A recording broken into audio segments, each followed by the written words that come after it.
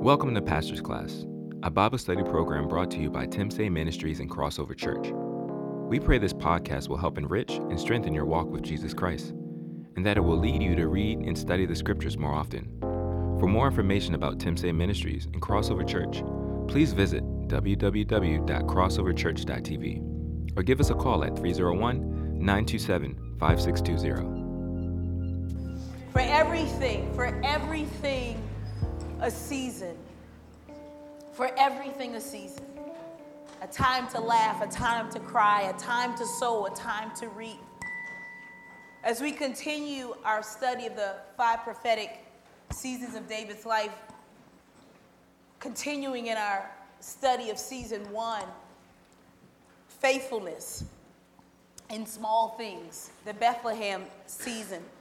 Just a quick review from what we covered last week. As I said, we're still in season 1, faithfulness in small things. And we talked about in that season, in that Bethlehem season, that there's lessons to be learned.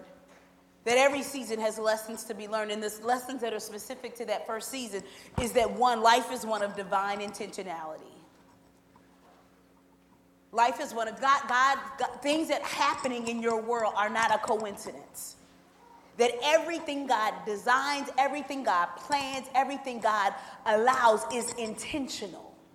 You may not understand how one connects to the other, how one benefits the other, but he's working things out in your life. And so we talked about how even the significance of David being born and raised in Bethlehem was not a coincidence. But from the time before he was even born, God had intentions for his life. God is intentional about you. He is not haphazard about your life, haphazard about your destiny, haphazard about the plans that he has for you. And that was the thing that we drove home. He's intentional. And in that, we realized that 2 things. 1, God had a plan for your life. We looked at Jeremiah chapter 1, and that even before you were conceived in your mother's womb, God had a plan for your life. Am I doing something wrong?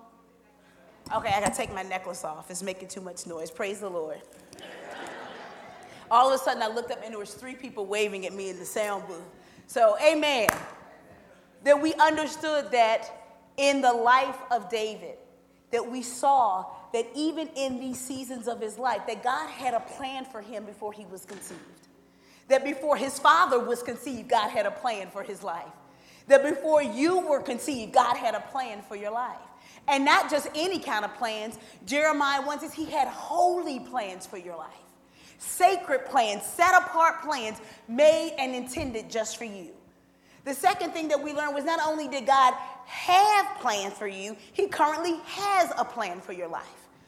And this is from our well-known scripture in Jeremiah 29:11 that we love to quote, that I know the plans that he has for me, plans to prosper me and not to harm me, to give me a hope and a future. But the reality is in that, the context of that was the children of Israel were in a season of exile. They were in a season of disobedience. They had walked away from the plan of God and the direction of God. And even in spite of that, God said, I still have a plan for your life. And no matter what we have done and no matter how many missteps we have taken, if we turn back to God, we can see his revealed plan for our lives. The second part of that, number 2, was that the power and necessity of solitude.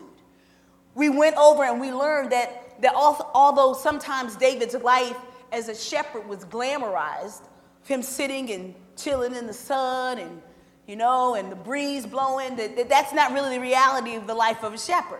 It was a hard life. It was a lonely life. It was him and the sheep.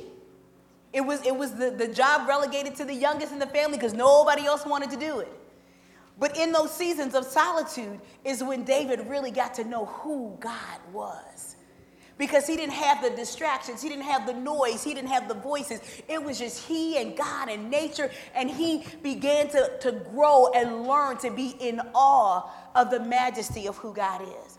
We looked at Psalm 8 when he says, when I consider your heavens, the work of your fingers, the moon and the stars which you have ordained, what is man?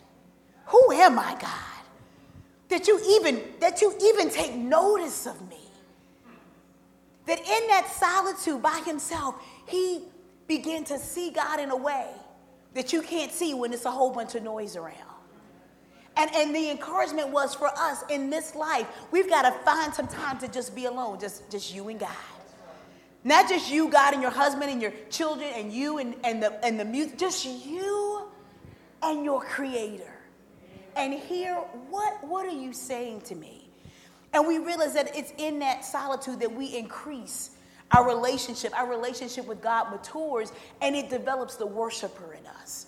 We learn in Psalms 8, we were born to worship. We were created to worship God. It says from the time we were infants, we were created. But something happens when we get caught of the busyness of life.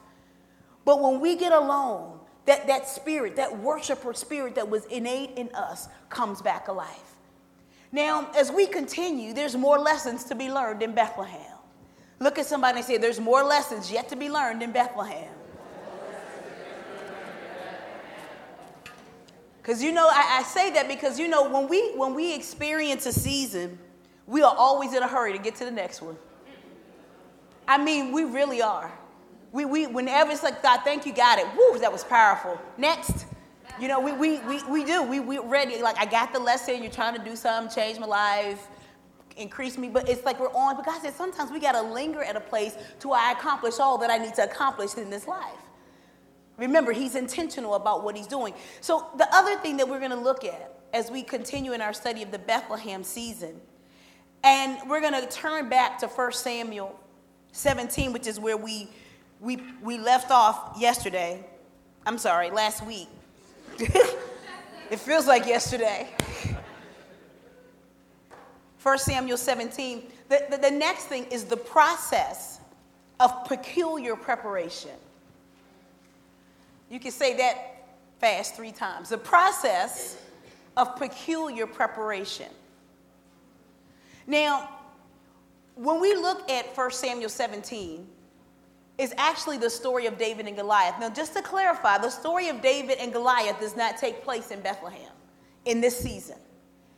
But we're going to look at that story today because there's something that David reveals about his Bethlehem season.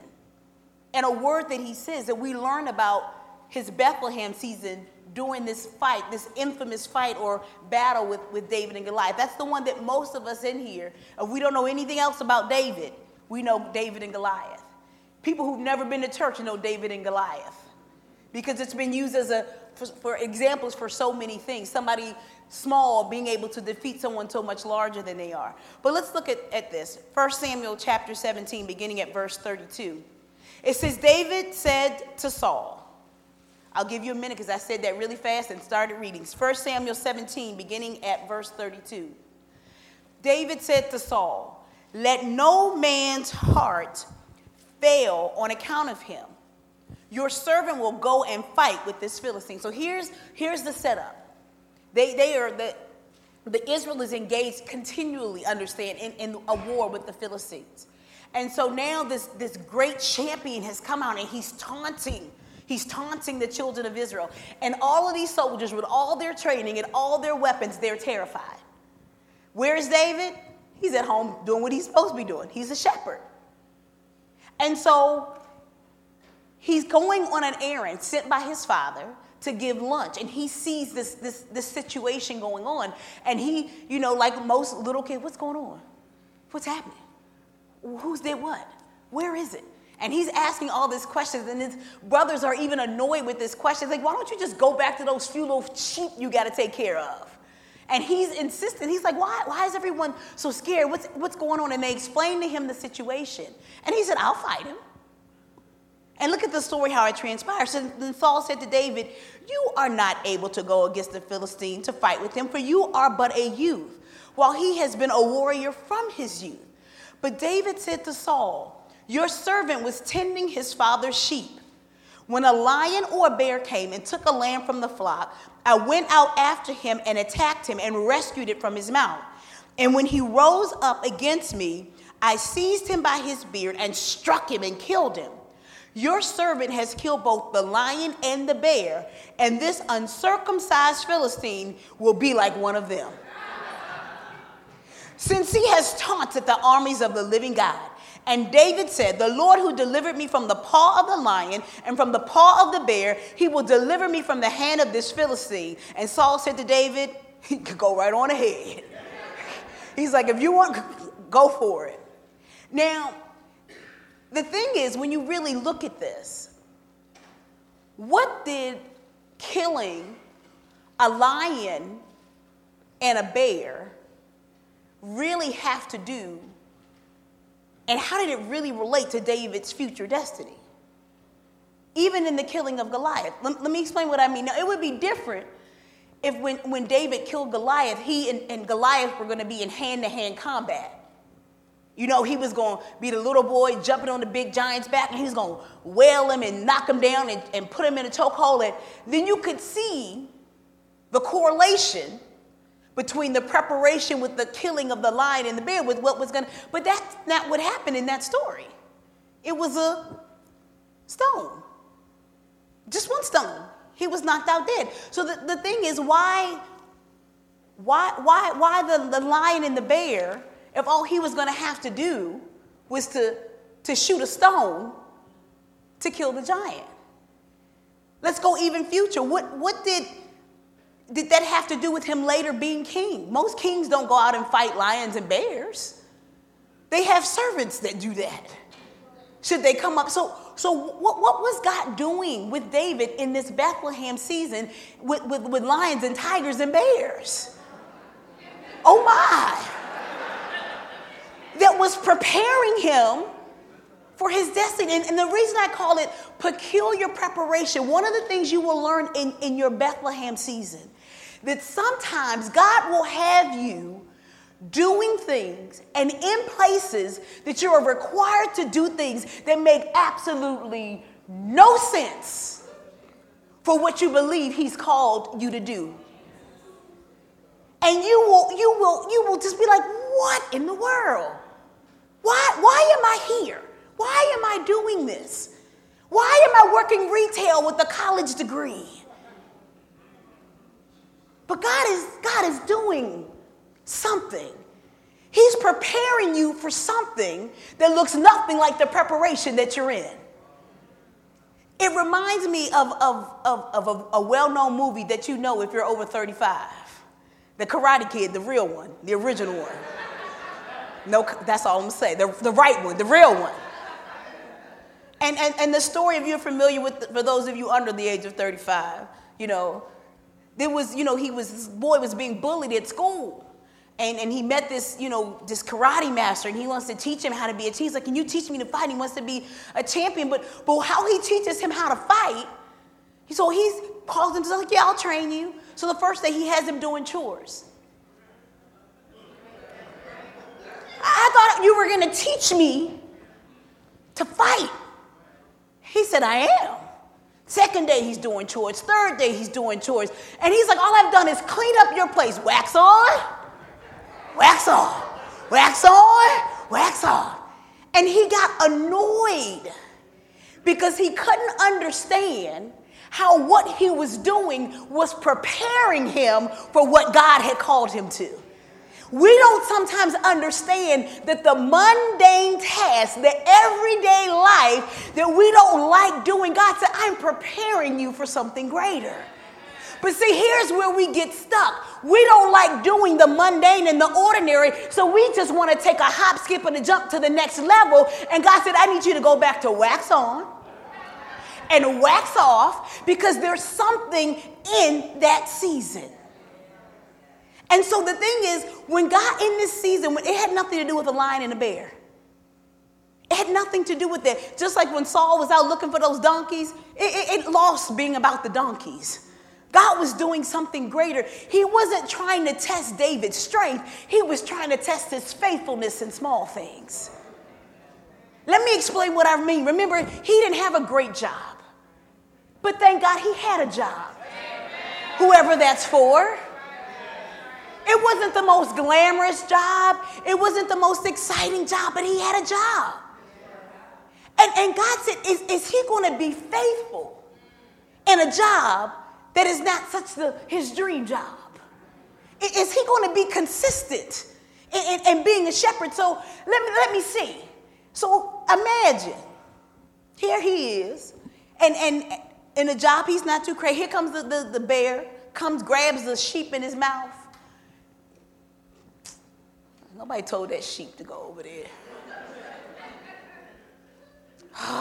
When am I going to get out of here? Stupid sheeps. Because that's one reaction. Or he risked his life to save a sheep. So God said if he was willing to risk his life to save a sheep, that means he'd be willing to risk his life to save my people. If he can be faithful here, I know when the time comes, he's going to be faithful there. God is waiting for our faithfulness in small things. Let me give you a real example that happened to me. I love raw cashews, primarily because nobody else in my house eats them. And they don't usually sell them in the pack, so I have to get them by bulk. So I go to a well-known grocery store that's organic. It has all these things, and I buy these raw cashews and raw almonds. And you have to put the little tag on there, and you write the number down. You take it up to the cashier, and they weigh it. And they're kind of on the pricey side. They're like $9 a pound, whatever. You weigh it, and they pay it. So one time I did that like I always do, and I got it to the cashier. And I said, the number's there. She said, oh, I don't need that number. She just put down some number. And I said, I wrote the number. She said, I don't need that number. And so my cashews that would normally come, and almonds that would come to like $13 came at $2.38.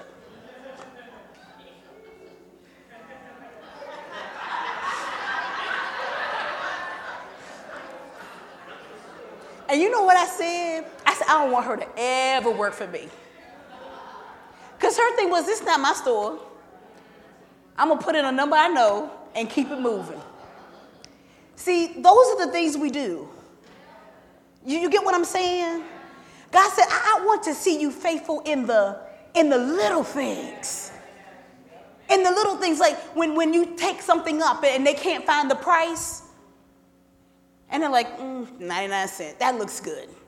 God said, that's not being faithful over the little things. The little things. So when he was faced with this lion and this bear, God said, I want to see his faithfulness in small things. And he said, I'm looking for something in particular. Let's go back a little bit. Turn with me. Still in 1 Samuel, but we're going to go back a little bit.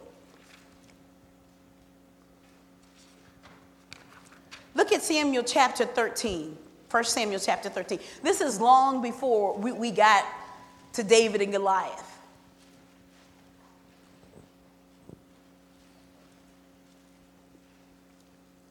First Samuel chapter 13, verse 4. Now, just again, to set this up, to give you the background, the context of this. So here is when, again, they're at war with the Philistines. Saul is waiting for Samuel to come and offer the burnt offering, and he gets tired of waiting. The law said that God's law was that the priest had to do it, and he got tired of waiting, so he did it. He just completely disobeyed God's law, his order, his command. And so when Samuel comes right afterwards, he looks at Saul and he says, but now your kingdom shall not endure. He said, the Lord has sought out for himself a man after his own heart. And the Lord has appointed him as ruler over his people. God then was looking at what David was doing. See, we always say David had a heart after God. It didn't just one night. It was like, wow, he's got a heart after God. No, it was in the little things that he cultivated a heart after God. That even when he had no idea what was in store for him and what God was going to do, it was in the little things in life that God was cultivating his heart. How do you know he was cultivating his heart? Because David did what God would eventually do for all of us, and that was to give his life so that his people could be free. But it started saving a sheep's life. What are you waiting for? God said, when I see your faithfulness in the small things, he said, that's when I get to promote you to rule over other things. He said, I want you to rule. I want to put you in places of authority. He said, but I need to see your faithfulness when you're in a servant mode. I need to see your faithfulness when you're in a mistreated mode. I need to see your faithfulness when you're not in your dream job, when you're not making the money you know you could. I want to see how faithful you can be, because it's in those things that you feel like God has completely forgotten about you, or that it's like he's delaying your destiny. He's delaying, and he said, just wax off, wax on, wax off. He said, I'm doing something greater than what you can see or understand. And so even tomorrow, where you go, if you get discouraged, sit at your desk and do this. Wax on, wax off. Nobody will know what you're doing, but God, you're preparing me for greater because of my faithfulness for where I am. Wax on, wax off. God, you're preparing me for things I could not possibly understand, that even if you began to reveal them to me, they are beyond my understanding. Wax on, wax off. God, if you have me here and you're keeping me here, there's something that you want to accomplish in my life, because I've already learned that you are intentional about what you want to do. Oh my God, if we would just remember that. It's easy to realize it now because we're in church and it's a whole bunch of amens. It's another thing to remember it when you are in a bad place. When you got somebody yelling and screaming at you like you're a child and you don't understand why, you got to remember my God is still intentional. When you're looking at your bills and you've got more bills than you've got money, it's hard to understand that God is intentional, but he is. He is. Wax on. I mean, that was back in the 80s. We still remember that. For those of us who were born, wax on, wax off. God, and it had that waxing of the car, it looked like it had nothing to do with him being able to defeat his bullies. What was the relationship? Just like what you're doing, you can't understand, but God said, if you're faithful in it, just be faithful. You don't have to understand it. Be faithful in it, in the small things. So let's see what else God has. In this season of peculiar preparation, there's two things that God is testing. One, it's a test of your character. It is. It's a test of your character. One of the things we always think about when David was talking about the lion and the bear was that it was a test of his strength, but it was really a test of his character. Because let's admit it, in your own strength, you can't defeat a lion or a bear. The thing was he willing to risk his life because it was part of what God had called him to do in that season, which was to be a shepherd. And a good shepherd takes care of his sheep. And you know what? A good shepherd takes care of his sheep when no one's looking. That's character. Anybody can be pleasant when people are looking. Anybody can be respectful when you see church folk walking around. You say, yes. It's another thing when you don't know nobody, they don't know me, you don't know me, you don't know me, I don't know you. You know a real test of character is when you deal with somebody who's giving you bad customer service. Which is it's a pet peeve of mine. It is. It drives me crazy, especially when I'm paying my money. But I can't act like them and represent God at the same time. When God puts you in those, he said, I'm testing your character. I'm testing your character in this season. Not your strength. He said, I know you with your strength. He said, it's your what do you do when nobody's looking? I know what you do here. We got that down pat. What do you do when no one's looking? When you're at home with your husband, with your spouse, with your children, on your job, when somebody cuts you off in traffic. Character, when no one's looking. The next thing I believe God does in this peculiar preparation, he's revealing his character. He reveals his character. When you as a young boy go against a bear and you win, let me tell you something. You learn something about the God you serve. When you are faced with insurmountable tasks and you see yourself come out on the other side, you not only learn something about yourself, you learn something about your God. Because you can think, even we don't even have to take 10 seconds. You can think of a situation in your life where you say, I don't know how in the world I'm going to ever get out of this. And yet here you sit today. Why? Because of the character of God. We don't like those scenes. We don't like those seasons. We don't like those scenes in our life. But God says, I use them to prove to you I am exactly who my word says I am. I am the beginning and the end. I am unfailing. I am faithful. I am all powerful. I am all knowing. I am consistent. And I love you enough to die for you. I'm going to show you my character even when you're not showing me your best. He's an amazing God.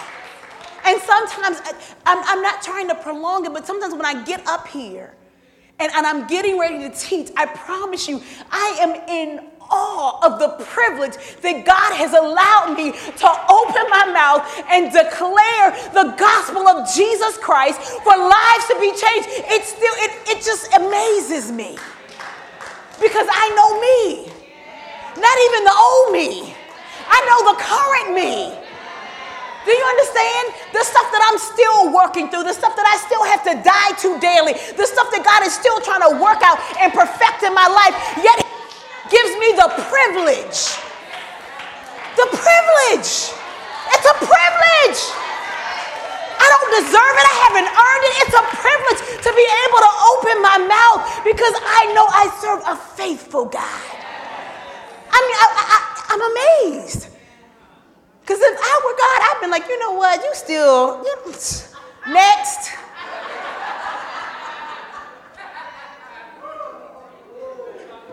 But his character shows me something. That even when I'm not faithful, he is. There's a lot to be learned in Bethlehem. It's a lot to be learned in Bethlehem. There's one more lesson we're going to talk about in Bethlehem tonight. Rejection. Bethlehem has a season of rejection in it. Let's turn to 1 Samuel chapter 16.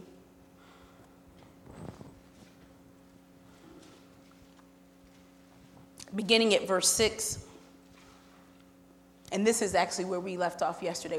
Oh my goodness, last week. Y'all know what I mean. Wednesday.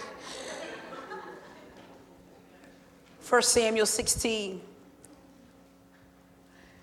And this is at the beginning when, remember, God had told Samuel, go to Bethlehem, go to the house of Jesse. You're going to find who I've selected. So this is where the context of where this picks up. It says, when they entered, he looked at Eliab, that was one of Jesse's sons. This is Samuel talking. This is Samuel. Surely the Lord's anointed is before him. But the Lord said to Samuel, do not look at his appearance or at the height of his stature, because I have rejected him. For God sees not as man sees, for man looks at the outward appearance, but the Lord looks at the heart. Then Jesse called Abinadab and made him pass before Samuel, and he said, the Lord has not chosen this one either. Next, Jesse made Shammah pass by, and he said, the Lord has not chosen this one either. Thus Jesse made 7 of his sons pass before Samuel. But Samuel said to Jesse, the Lord has not chosen these. And Samuel said to Jesse, are these all the children? And he said, there remains yet the youngest. One translation, the runt. But he's out there with the sheep. Then Samuel said to Jesse, send and bring him. For I'm not going to go anywhere till he gets in here. There's 2 different types of rejection that we see here. And the first is what happens with Samuel when he sees. Here's the thing, Samuel, we've already learned in Pastor series on the anointing in this series that Samuel was like a superstar. He was God's, he was on it. You know, he was faithful, he was consistent, he heard God, he accurately represented God, he had a heart for God, a heart for truth, a heart for obedience. He was on it. But even in that, he missed it. Because in our lives, even those of us, like I said, we have callings and gifts. We have this flesh in us, saints of God, that we got to be careful how we use it. We can be very particular and make a lot of judgments about a person that we've never met based on when we just look at them. Now, we can say we don't do it, but we do. She thinks she's cute. That's okay. She ain't gonna always look like that. Oh, he must have a lot of money. Look at that car. Wow. Must be kind of selfish because, you know, stuff like that costs. And we make judgments on people based on the way they look, the color of their skin. And I'm not just talking black, white. We do it to one another. We do. You know, the size we are, we're too small, we're too big, we're too this, or you can't do this, you can't do that, you're too old, you're too. And God has said, see, this is what I got to get my people to understand. That is the first thing that we see. He said, but I need you to get beyond that to see the heart of a person. Now, because that is the first thing that people see, we've got to be careful how we carry ourselves, especially as believers. We do. Because it can be a distraction. We have to be careful how we carry ourselves. I remember it was one day my husband was coming home early from work, and my son was getting off the bus, and he was with his friends, so my husband's not usually home at that time. And you know how you driving and you say that can't be my child? And you know how you like that? No, it couldn't be. And so he had taken off all his clothes, his uniform, and he was walking around like, you know, that's not where we come from. And my husband said, that can't be my child. And what we were trying to get him to see, and he was like, what? Everybody else took this? I said, sweetie, let me explain something to you. What you wear and what you do communicates something. You know, I was trying to get him to see it communicates something about who you are. So I'm not saying that you can just be and look and do whatever and say, well, you need to look at my heart. That's not what I'm saying. I just wanted to clarify, okay? You need to look at my heart. My heart is good. My heart is pure. God knows my heart. We all know those people, right? Okay? But at the same time, get to know a person before you judge a person. So David was judged. He was overlooked because in this instance, Samuel was looking for somebody of a certain stature, of a certain look, a certain face, a certain quality, a certain handsomeness. He was overlooked. Look mean to fail to notice, to perceive, or even consider. The first thing is he's overlooked by somebody who doesn't know him based on what they don't see in him. Now, actually, in this instance, he was never even there for them to see him. But the reality is he was so sure that one of the other older, taller, more handsome sons had to be the person that we can sometimes be overlooked. And even though it happens, rejection can be painful. It can be painful. But it happens in this season. He's overlooked because he didn't fit the part. He didn't look the part. There are some times that people will overlook your gifts and your talents because you don't look the part. She looks a little too young. Well, we're not looking for somebody quite as mature, is what they say. Now, you could do the job. You could knock it out the park. But we were looking for, someone with a little bit more experience. And so in this season, you have to deal with just being overlooked, of people not even recognizing, giving you credit for who you are and the gifts that are in you. And when you've already gone through some of these other things, it's like, God, I know you've put this in me. Why can't they see it? Why? And he said, it's a season. He said, because even in you being overlooked, I'm still intentional. Don't take man's rejection as the final word. Don't ever take man's rejection as the final word. Because God's always got something he's working out. So not only are you overlooked in this season, that's by people who don't know you. You don't look the right part, you're not the right size, you don't have the right hair color, degree, whatever. But then something happens to people who do know you. They underestimate you because they do know you. And they've known you. And they know when you didn't. And they don't see all the stuff that you're trying to do. And they underestimate you. That's what Jesse did. Samuel overlooked David. Jesse underestimated David. How do we know Jesse underestimated David? Because he didn't even call the boy in the house. He said, one of your sons God has selected. He didn't even get the boy from the field to even give him a chance in the running. It's one thing to not think it's him. Because, we can be surprised. Oh, I know it ain't that one. But at least call him to the party.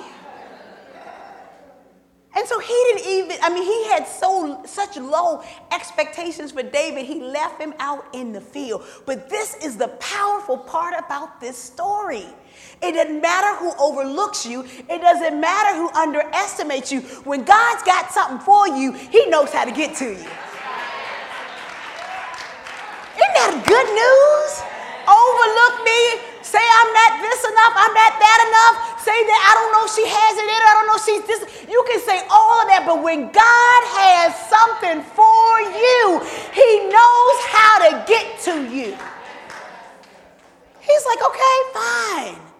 My man's rejection is never the final word in your destiny. And sometimes, let me tell you how the enemy uses rejection. You can be rejected from one thing and it'll stunt you where you'll never even try that thing again. And sometimes you hold on to it for years. Well, I always wanted to be, an accountant, or I always wanted to be this. And they said I didn't have the good enough math skills, or my IQ wasn't high enough. And you're still holding on to that thing, and an opportunity will come. And before you even try again, you say, nope, I'm not the right person for the job. Not because of what God has said, not because God has changed your direction, but because you're holding on to man's rejection. But look at somebody and say, God has the final say. Don't let rejection get you down. You can cry. I cry. It hurts. It hurts. But then you got to say, my God is intentional. Wax on, wax off. Wax on, wax off. God has a plan. He had a plan. He has a plan. Wax on, wax off. Whatever you got to do to pick your head up and go on to the next place. Now, if God rejects you, then you cry. You ain't never cried before. That's a song kind of, oh my gosh. But man's rejection doesn't define your destiny. So if you've been rejected, it's all good. You're just in Bethlehem. And God is still looking at your faithfulness in small things. Are you faithful even in the rejection? Do you write a nasty letter telling them you ain't want their job? No way. I've known it's been done. I ain't want to work there no way. Oh, okay. Is that what you're doing? Or are you in depressed mode and God has forgotten me mode? Or are you still saying, God, in the midst of it all, you were faithful? Small things. We want to rule, but God said, I'm looking at your faithfulness in small things. When you get the bad report, when you get the I'm sorry, not this time, when you get declined, And you had dreams for home ownership, and they said, well, no, your credit is, God said, are you stuck there? Are you stuck there? Because he said, I have greater things in store for your life. I'm going to end with this quote. It says, man's rejection of you provokes God's promotion for you. Man's rejection of you provokes God's promotion for you.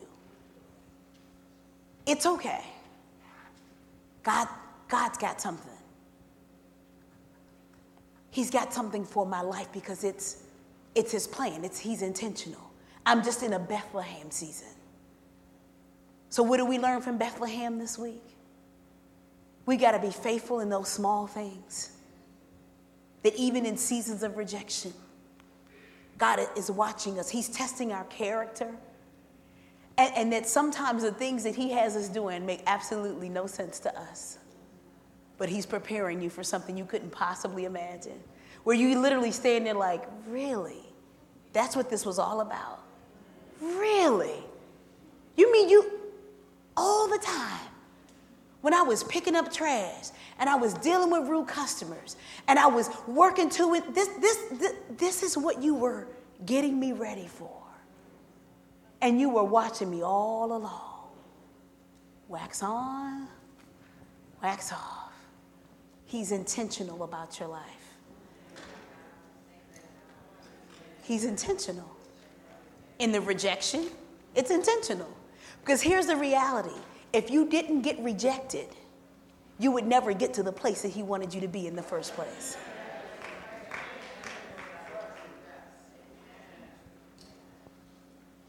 If he hadn't have broken your heart,